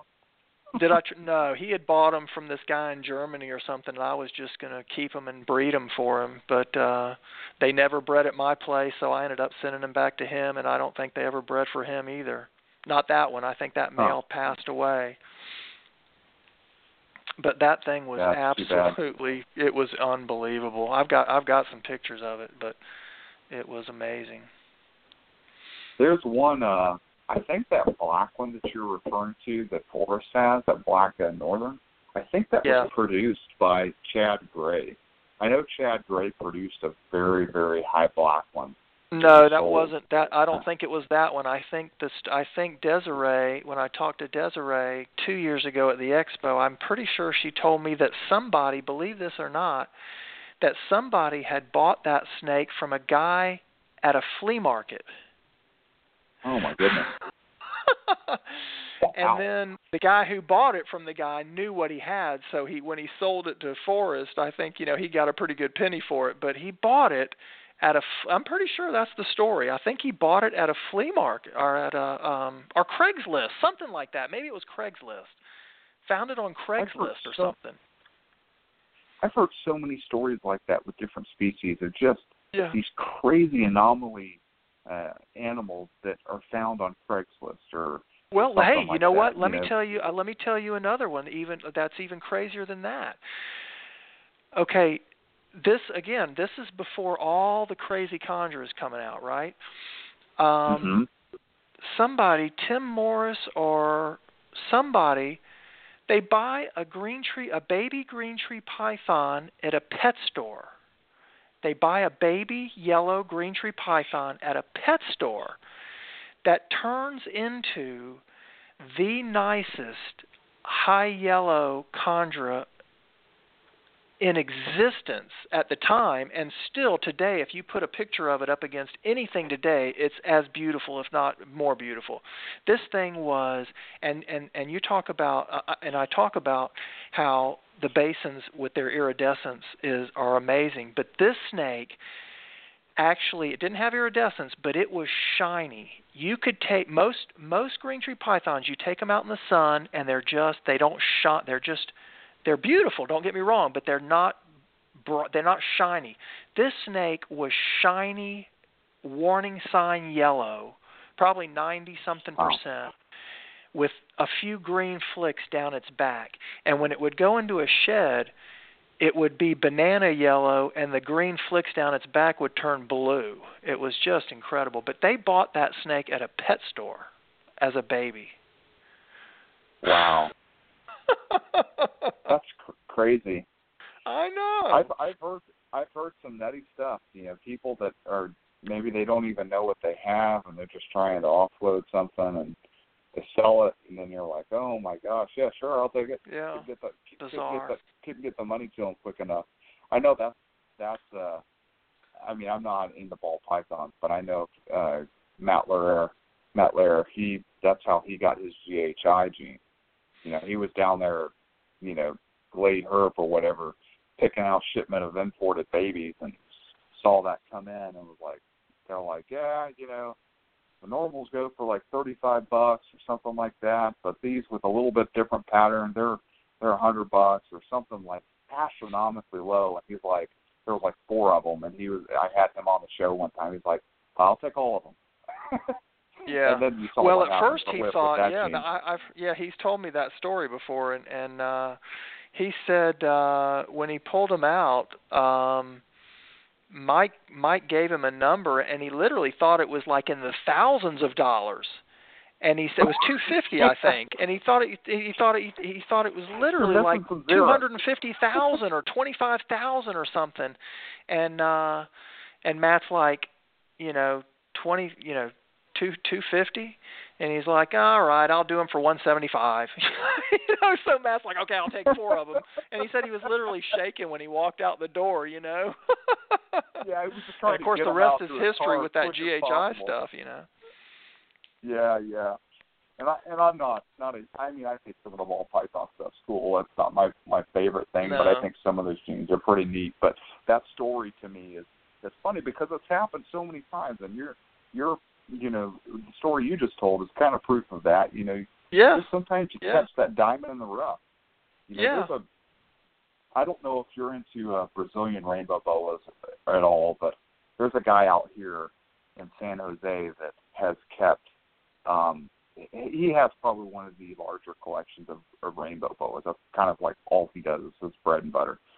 Named Dave Colling, and he's got this candy stripe gene that is just it's a incomplete dominant. So there is a super form, and when you breed them together, it just makes the most odd-looking, bizarre, brightly colored Brazilian rainbow. If you couldn't up the Brazilian rainbow wild type colors as they already are, these are just insane. And he's got like multiple generations. He's been holding every litter back that every litter back that he's produced. And that animal came from a Craigslist animal. The founding animal right? there. He said he saw it on Craigslist and said there was something a little bit different about it. And he bought it and, I think maybe bred it, and then saw something a little bit different in the offspring, bred the offspring back to the parent, and voila, you've got these insane Brazilian rainbow boas that are everybody and their mother that's into the species wants to get some. So it's kind of crazy, how you find that stuff. You just got to have an eye for it. Yeah, that's right. That's right. So you're back into these emeralds. You're working with your basins. I'm assuming you're keeping these guys in Canberra tubs probably right now because they're a little bit smaller. They're subadults. I've actually got to. I was just thinking, the other day, I've got to move them into something else because the females are definitely outgrowing those tubs now. They're getting some good size on them now. How big of rodents are you feeding them, if you don't mind me asking? They're eating. Again, I'm almost afraid to tell you. They're eating. Let me see. What was the last meal? They're pushing upper 60-gram rats now. Wow, that's nice, dude. Like, I mean, they're working for you, so it's not, it's not a knock at all. That's pretty good. Yeah, they're like I said, they're probably pushing 4 feet, coming up on 4 feet probably. So how often do you feed your males? I feed them a little bit less often. I'll feed them maybe, like after, I'll get a bowel movement from them or something. I may let them go another 4, 5, 6 days. A lot of times I'll feed the females, either that night or the next night. But sometimes now I'm starting to kind of, when they were babies, I fed them all pretty much the same frequency. But now the females are starting to outpace the males, at two years old. So I'm starting to kind of slack back on the males too, because you don't need a big male for breeding. In fact, you want a nice trim, fit male. Sure. Yeah, I mean, once they hit about 2 years, that's kind of like that sweet spot where they start to really take off. Well, females, yeah, because they do, because now at 4 feet, I don't have to be quite so stringent on the size of rat. If I have a 70 they literally could take probably 75, 80 gram rat, or if I have a 60 gram rat, I could feed them that. I don't have to be so critical when the snakes are smaller. And that's something that's changed with the husbandry this year. I wanted to make sure I was feeding them really consistent. In the past, I've always just literally just eyeballed it. And I still eyeball it as I feed them. But I know now I weigh the food item, and I know now what the food item is weighing.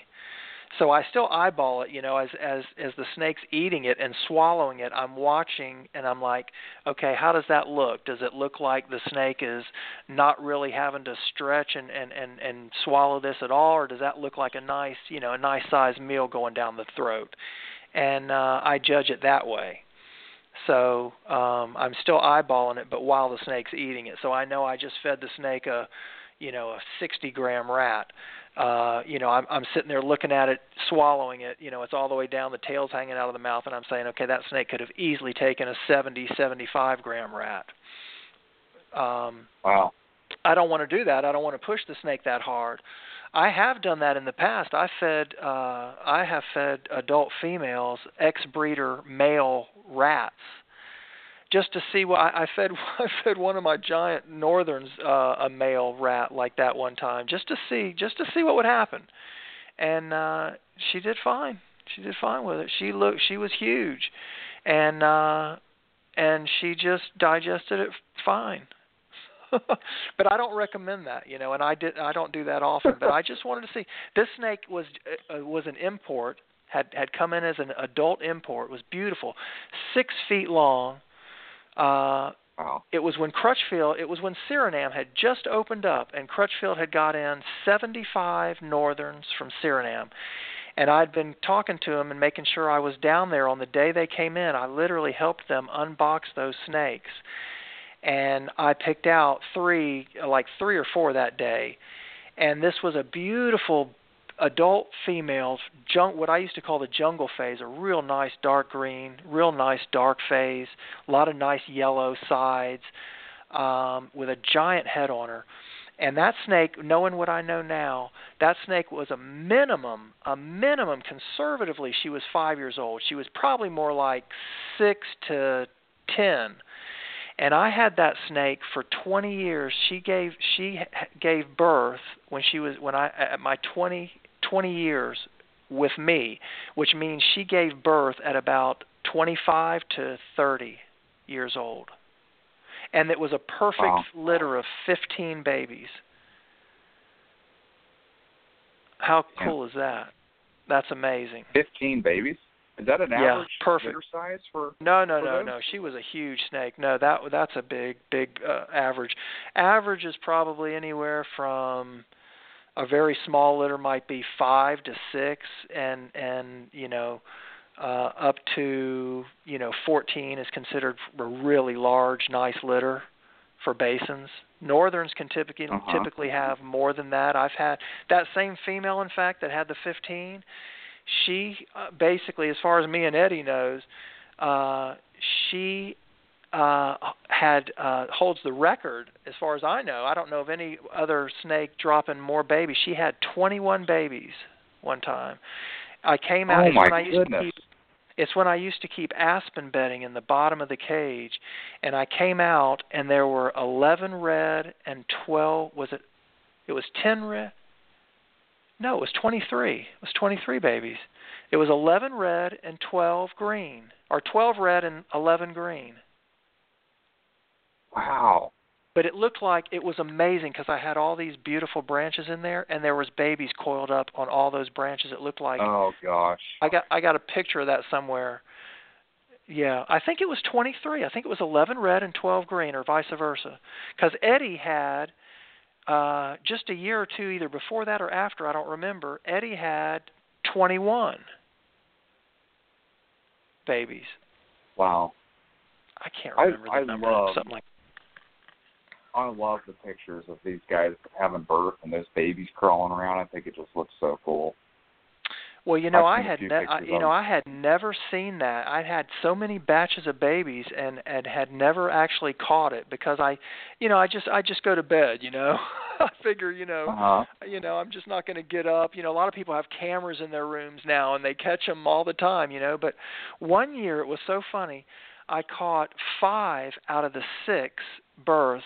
I caught them literally almost from start to finish. I got them on video. 5 out of 6 that year, I literally saw happen and got them on video. My camcorder. That was pretty cool. That is pretty cool. And have you witnessed the the mother eating the slugs? And Yeah. Did you see that on my website? No, I didn't. I hadn't. But How did you? Species. What's that? I've seen it with other corallus species. I've had it happen with my Amazon tree boas. Is that right? When that happened to me, I was amazed. I was absolutely amazed. The female went down, and I've only seen it one time. She went down, and there was a stillborn. There was some live and stillborn babies down there, and a couple of slugs. And she went down there, and she, I think, ate the slugs, and then she picked up what was the live baby. And I'm like, oh my God. And I started to do something, and I'm like, no, I'm going to see what happens. And she picks it up, and the baby starts moving, and she lets it go. And then she goes over and pushes on the stillborn baby and picks it up and eats it. I couldn't believe it. Wow. People don't give them credit. They think that there's no maternal instinct, that they're just dumb animals. But it's amazing because I've seen my Amazons eat slugs before, and I've seen That's interesting. pictures of my good buddy Jeff Murray, annulated tree boas, and he's taken pictures of them with the slug in their mouth as they're starting to swallow it. Yeah, I had a picture of that, of my snake swallowing either a slug or a stillborn, and it's got its mouth on one side is all, you know how they do with their jaw, when they lunge forward. Yep. I got that exact shot, with her going forward and that slug or stillborn in its mouth. I forget what it was now. I had another buddy, talk about weird behavior.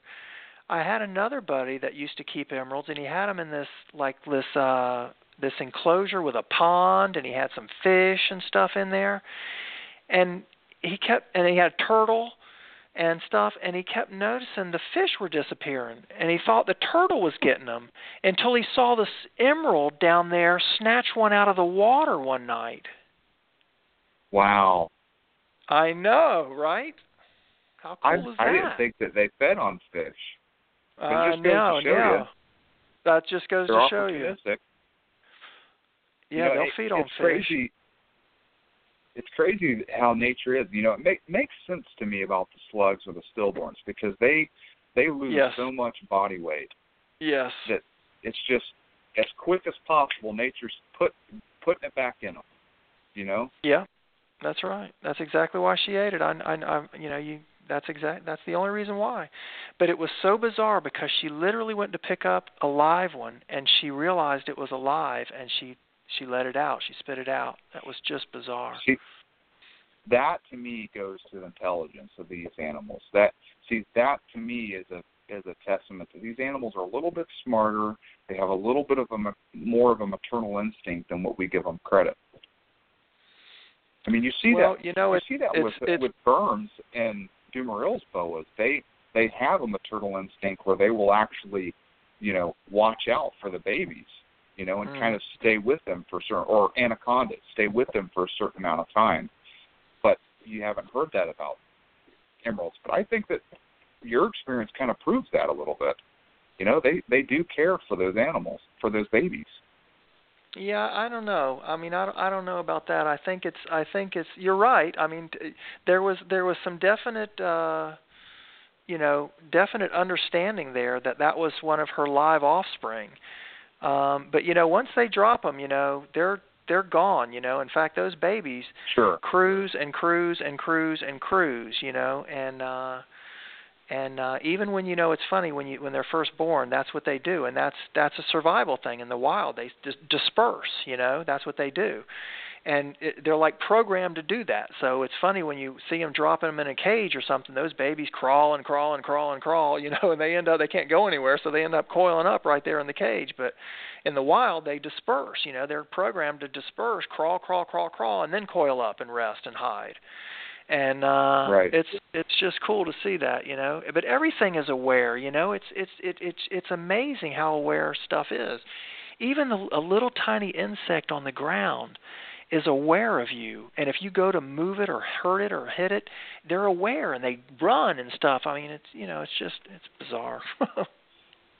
Well, the thing that's unique to me is that you see a lot of species of reptiles that will become cannibalistic. They will eat their young if left in the cage. And your experience kind of makes me think that maybe there's, from an evolutionary standpoint, an intelligence standpoint, maybe emeralds are a little bit higher than a lot of the other stuff out there. If they can distinguish between a live offspring and a non-live offspring, and if they're only going to consume the the dead offspring, knowing that they need to get food in them, they need to get nutrients in them as quick as possible. To me, that's a decision that's being made by that animal to go against what nature's against what its body needs, and let that animal survive. That's just very intriguing to me. I wonder if I don't know, but I haven't even looked into it. But I wonder if if cannibalism is more of a an issue where the food sources or the prey sources are low. That's true. Yeah, I haven't thought of that. I don't know. In the rainforest, there's stuff everywhere. There's a plethora of different animals that they can eat. Different choices. You have amphibians, you have other reptiles, you have birds, you have mammals.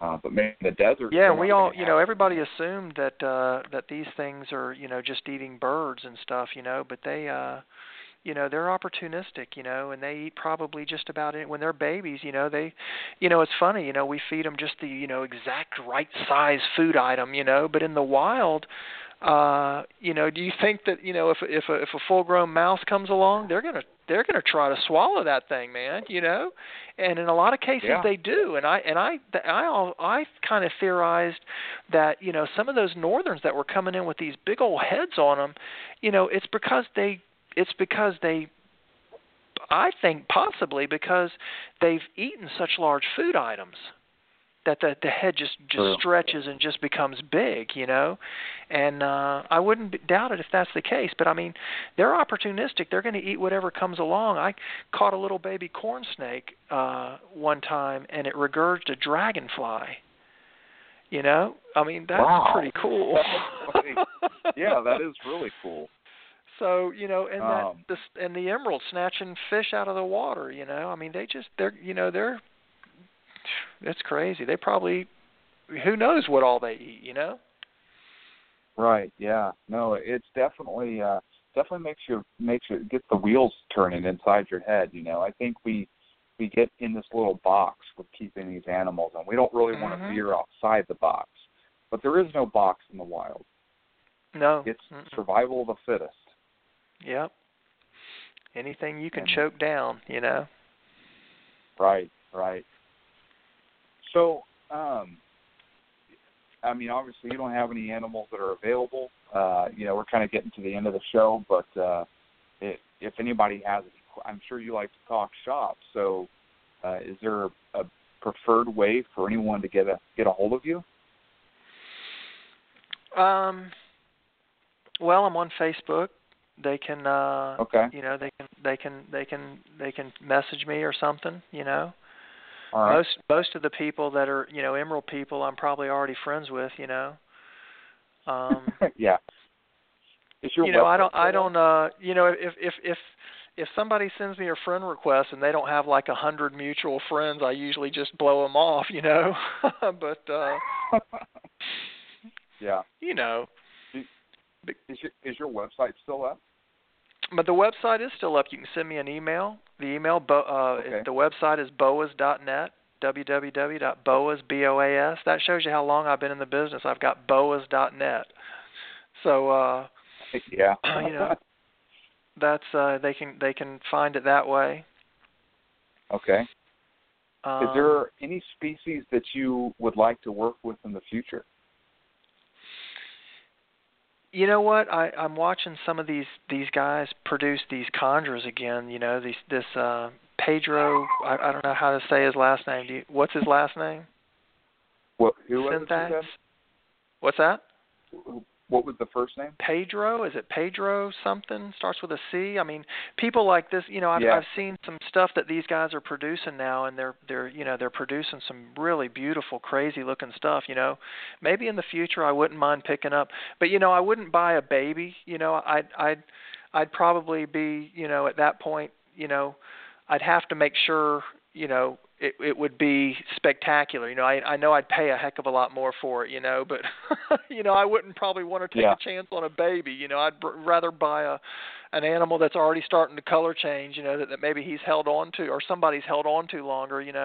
It would cost you more, but you'd be guaranteed of a really nice snake. I mean, some of the stuff that they're producing now is just incredible, And, Absolutely. Down the road, you never know. I mean, I've always had a soft spot for Bolins, but they're just such a big snake, Yeah, they're just such a big snake. You got to have a lot of room to keep those things. They really need a good-sized cage, Yeah.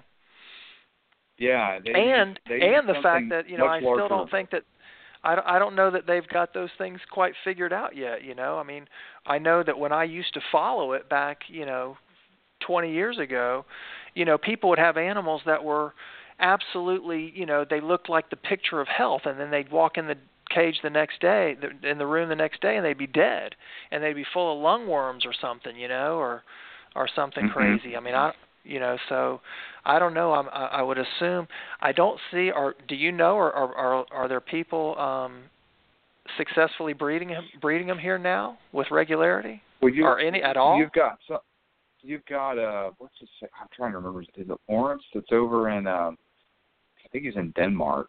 He has produced them like 5 years in a row or something like that. He's produced them every year. Now here in the States we have Ari Flagle. Ari, yeah. I don't. Ari, yeah. Yeah. He's doing it. He is really the guy on the forefront doing work on these guys. I mean, he's going over to Papua. And like he's got relationships with the tribes. They take him out. He's found nests. I just bought his book. Yeah, I've been meaning to order his book. I saw that. I saw his talk.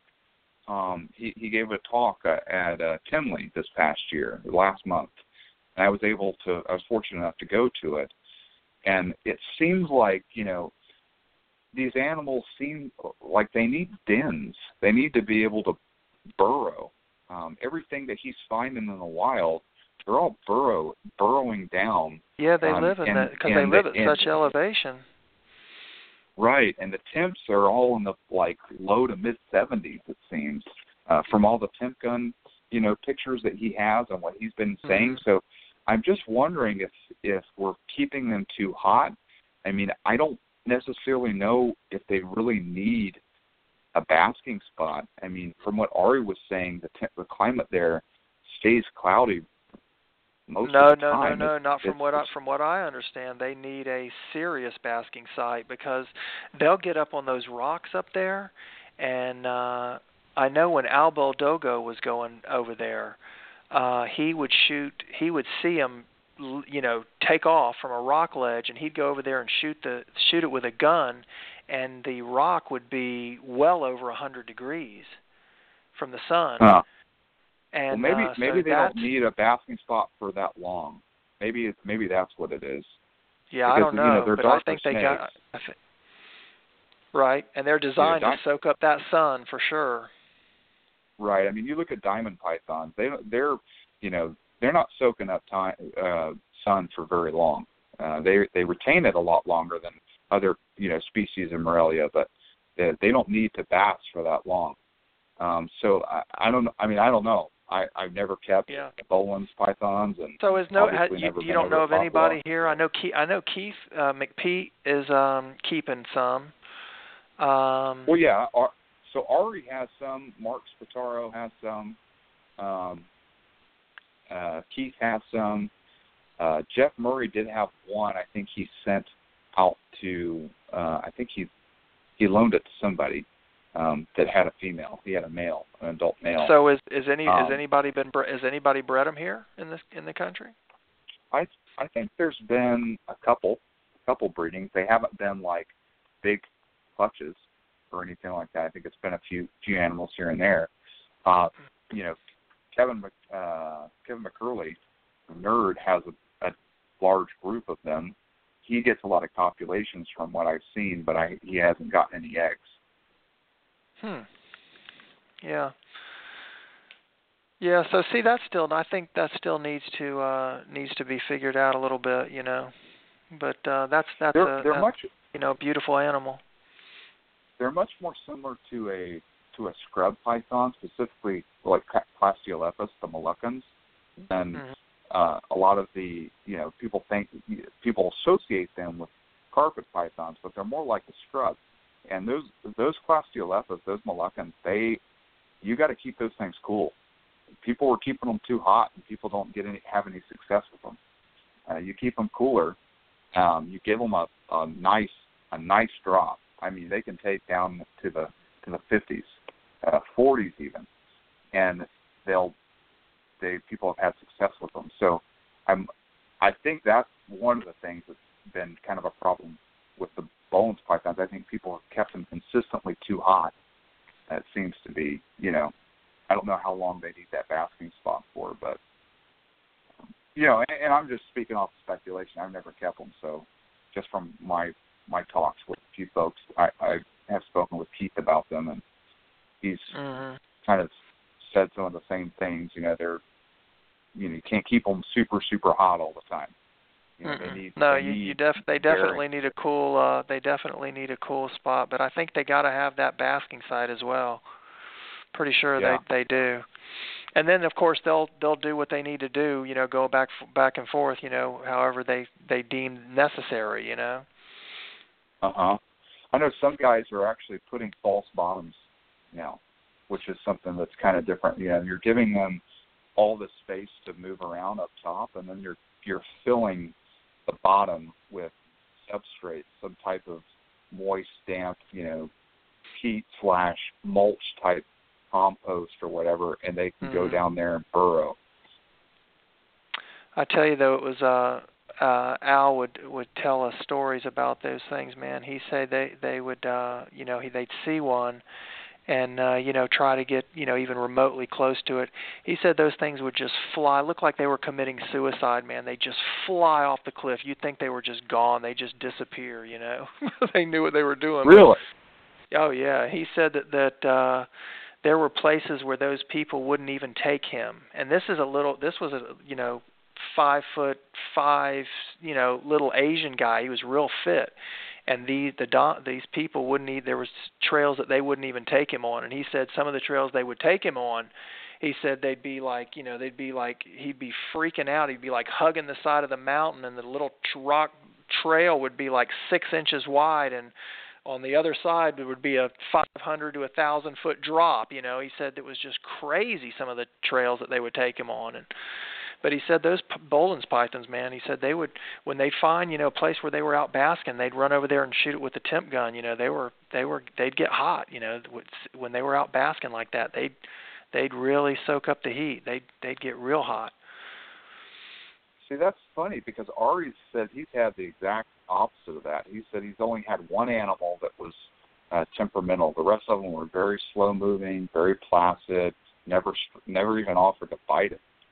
So, I mean, that's interesting. You're seeing different. Well, if they were heated up too at that point, they were heated up at that point. Right. Well, they're also different. They're not all in the same place. So there's different elevation levels. Elevations. They have found them at. Yeah, you're finding them there's a range that they live in. So I wonder if certain ones from, you see that with white-lipped pythons that are from a specific range. You find that the temperament of those animals is a little bit different from some of the ones from another range. So I don't, or locale, I guess, so to speak. So, I mean, it's all speculation at this point. I think it's just, you get enough pieces of the puzzle to get, and hopefully you start piecing it all together. Yeah. Well, Tony, I really appreciate you coming on tonight. It's well, always it's good been fun to chat with you and hearing you tell either old stories about your emeralds or maybe kind of reliving the glory days by getting back into it and hearing what you're doing now. It's good to hear. I'm glad you're back in it. I'm wishing you all the success in the world with the animals that you have. And it's not you don't get into these things for the money. You get into them for right. the love of them. And you should get into Sure. any animal for the love of it and not for the money. I've seen people, literally seen people come up and get into these things just for the money, and those people never last. They don't have the heart for it. But yeah, I just it's just something that I've always loved. It was when I was a little kid, it was my favorite snake, and I just want to produce some beautiful works of art. And hopefully I can still knock out a few here. You've already produced some works of art, but hopefully you can add to the resume by continuing that trend with the group that you're putting together now. Yeah, man. Well, it was fun, Jeff. I appreciate it. Appreciate you having me on. Yeah. Hope somebody Absolutely, learned something. Tony. Hey, what's funny is I'm usually the guy that learns the most. I bring these guests on, you and other folks, and it's like a lot of times what drives me, sometimes it's people that actually request guests, and a lot of times it's like, I kind of want to pick this dude's brain and, take what I can from it to make myself a better keeper, Yeah. So, well, you bring on people that have a special interest in certain animals, so they're bound to know the ins and outs of that species, Or if you bring right. somebody on like Tom Crutchfield, he knows the ins and outs of most everything. Yeah, he does. Do you have him on from time to time? Have you ever had him on? I haven't had him on. Oh, dude, you got to have him on, man. That'd be a fabulous show for you. We typically stick to Corrales. I haven't brought him on.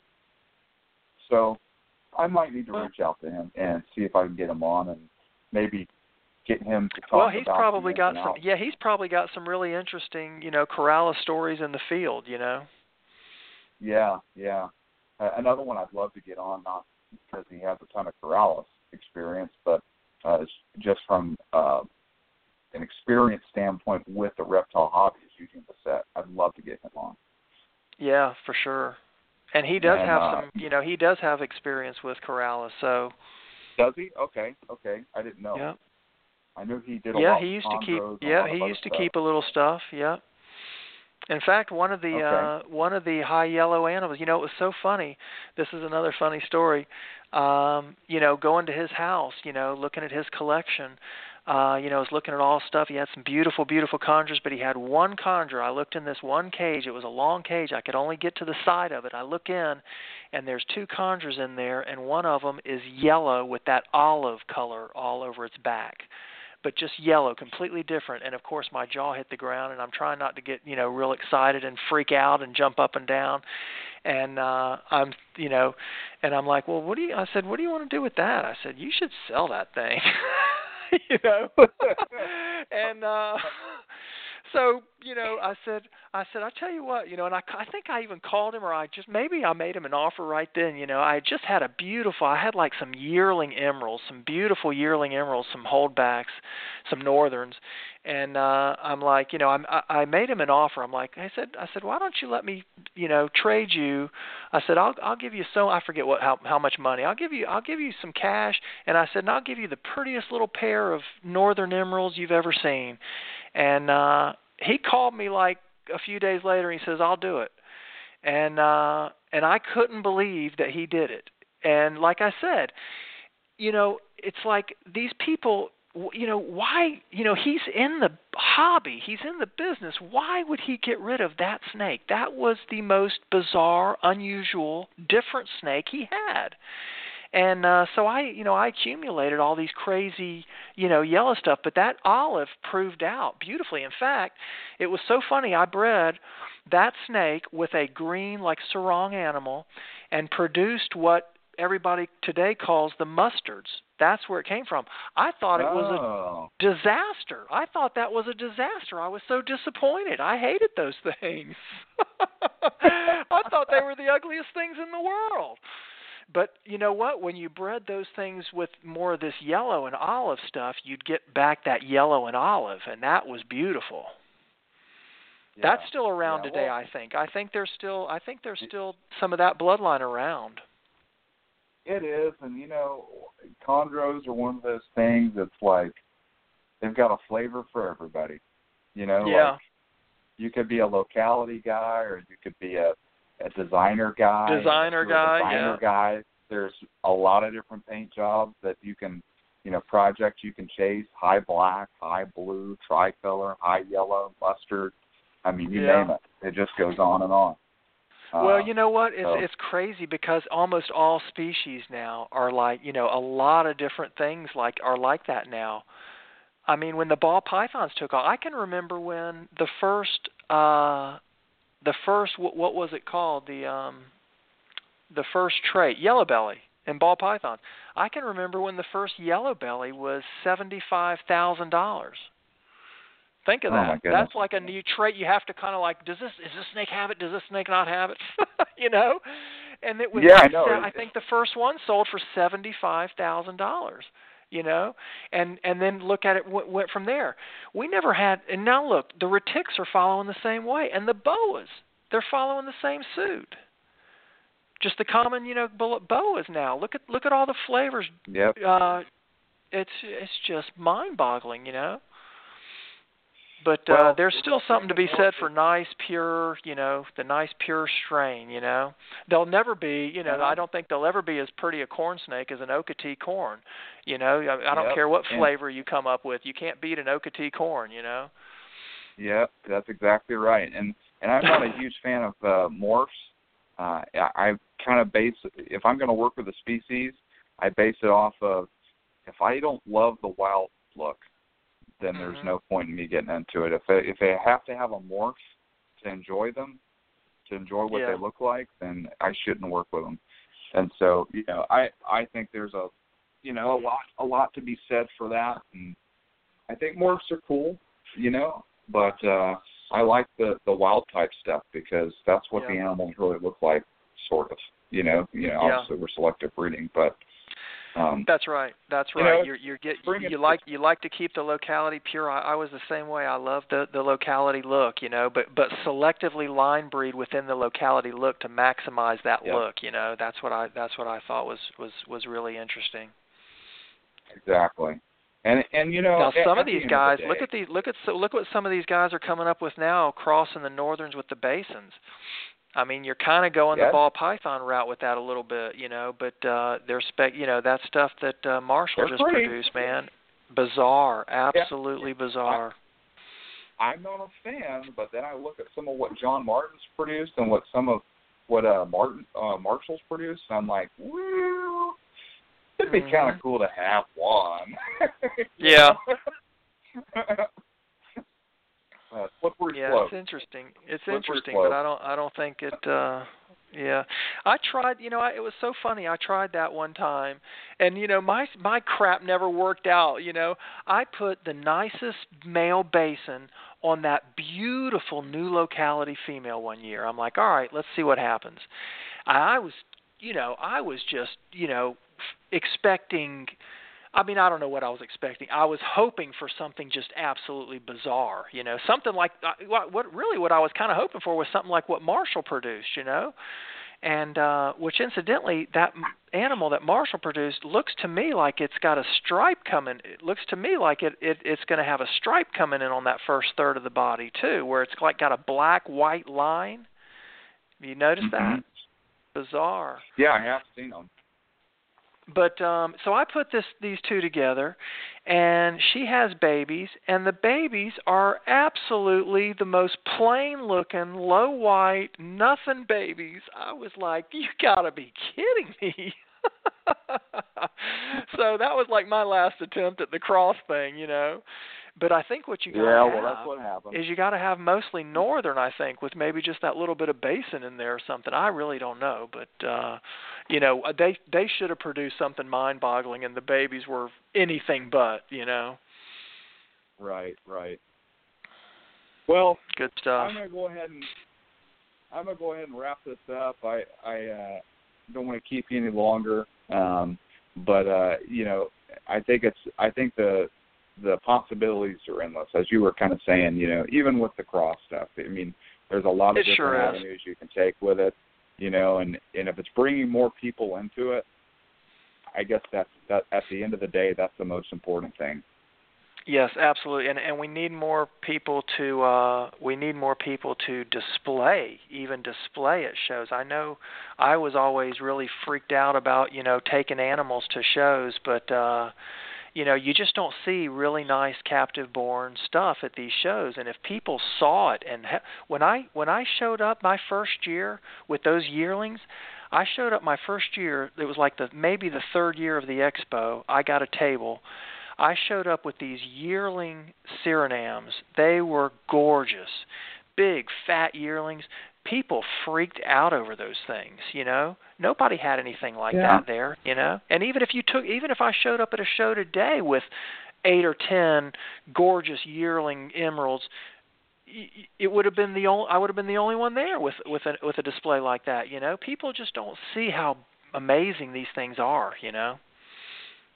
Yeah, and that's something I've been kind of toying with. We have a really big show here in Sacramento every year. And I've been thinking about just getting a Corrales Radio booth and decking out a couple, maybe display a few really nice animals. Yeah, I'm thinking about. Obviously, I want more people I want to bring exposure to the show, so that's kind of like the main drive. But I also want to deck out a couple exoterras or something like that, kind of bioactive, and put an emerald in one and an Amazon tree boa in another, just so people can kind of see what they look like in a really cool bioactive, naturalistic setup, and just answer questions. I'm kind of thinking about doing that. Because what? I did that. I did that exact same thing at the All Florida Herp Conference. One year, I set up 2 acrylic cages. One of them had that beautiful high yellow chondra in it that the guy Sean Stewart gave me. The guy that got it at the pet store, next to a beautiful emerald. I think at the time it was just a northern, but yeah, I mean, people, you wouldn't believe the people that just came up and just were just talking to me about it and just blown away by it, and they just people need to be exposed to beautiful captive-born stuff like that. I mean, that first year I showed up with those yearling Surinams, I would literally just sit at the table and take one of them out and just hold it and let it crawl through my fingers and stuff, and, I wouldn't let people touch it, but, people were like, I can't believe you're holding that animal, and because everybody's heard the horror stories. Oh, they're just vicious, and you get a full-grown adult import. It's going to be, kind of nasty. But even that captive stuff, Right. You know, the way you handle it and the way you work with it, you can get them used to being handled. Listen, I know you got to go, and I had fun. No, it's all right. And hopefully there's some people that got a little bit of this good stuff from it. Yeah, at least generated some exposure and some excitement. Maybe somebody will, you know what? I've been on the fence about these animals. I think after listening to this episode, I think I'm going to take the plunge and get one. That's right. They should. If one person does it, it's been a win for us. They should, for sure. Life-changing animals, man. All right. Well, hey, Tony, you take care. I've got an announcement I wanted to go ahead and make and let everybody know regarding the Corrales Radio calendars. We're pretty much out. We've got a couple left. If anybody's interested, make sure you just hit me up on Facebook. You can send me a private message or email me at corralesradio@gmail.com. They're $25 shipped within the U.S. If you want a second or a third, then it's just $15 added per calendar. They're really, really nice, and I really appreciate everybody that's purchased already, and that the folks that are actually, contributing photos for that.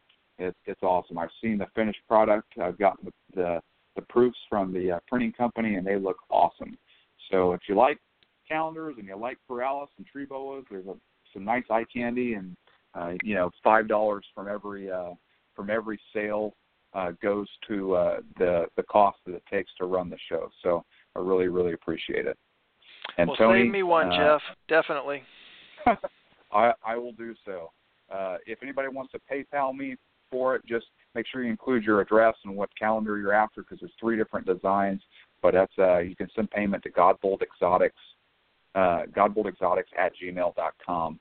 And Tony, again, it's been great having you on. I really appreciate it. You guys have fun next week. Eat some extra food for us, and enjoy the holiday. All right, buddy. We'll talk to you later. All right. Take care. Bye-bye. Bye-bye.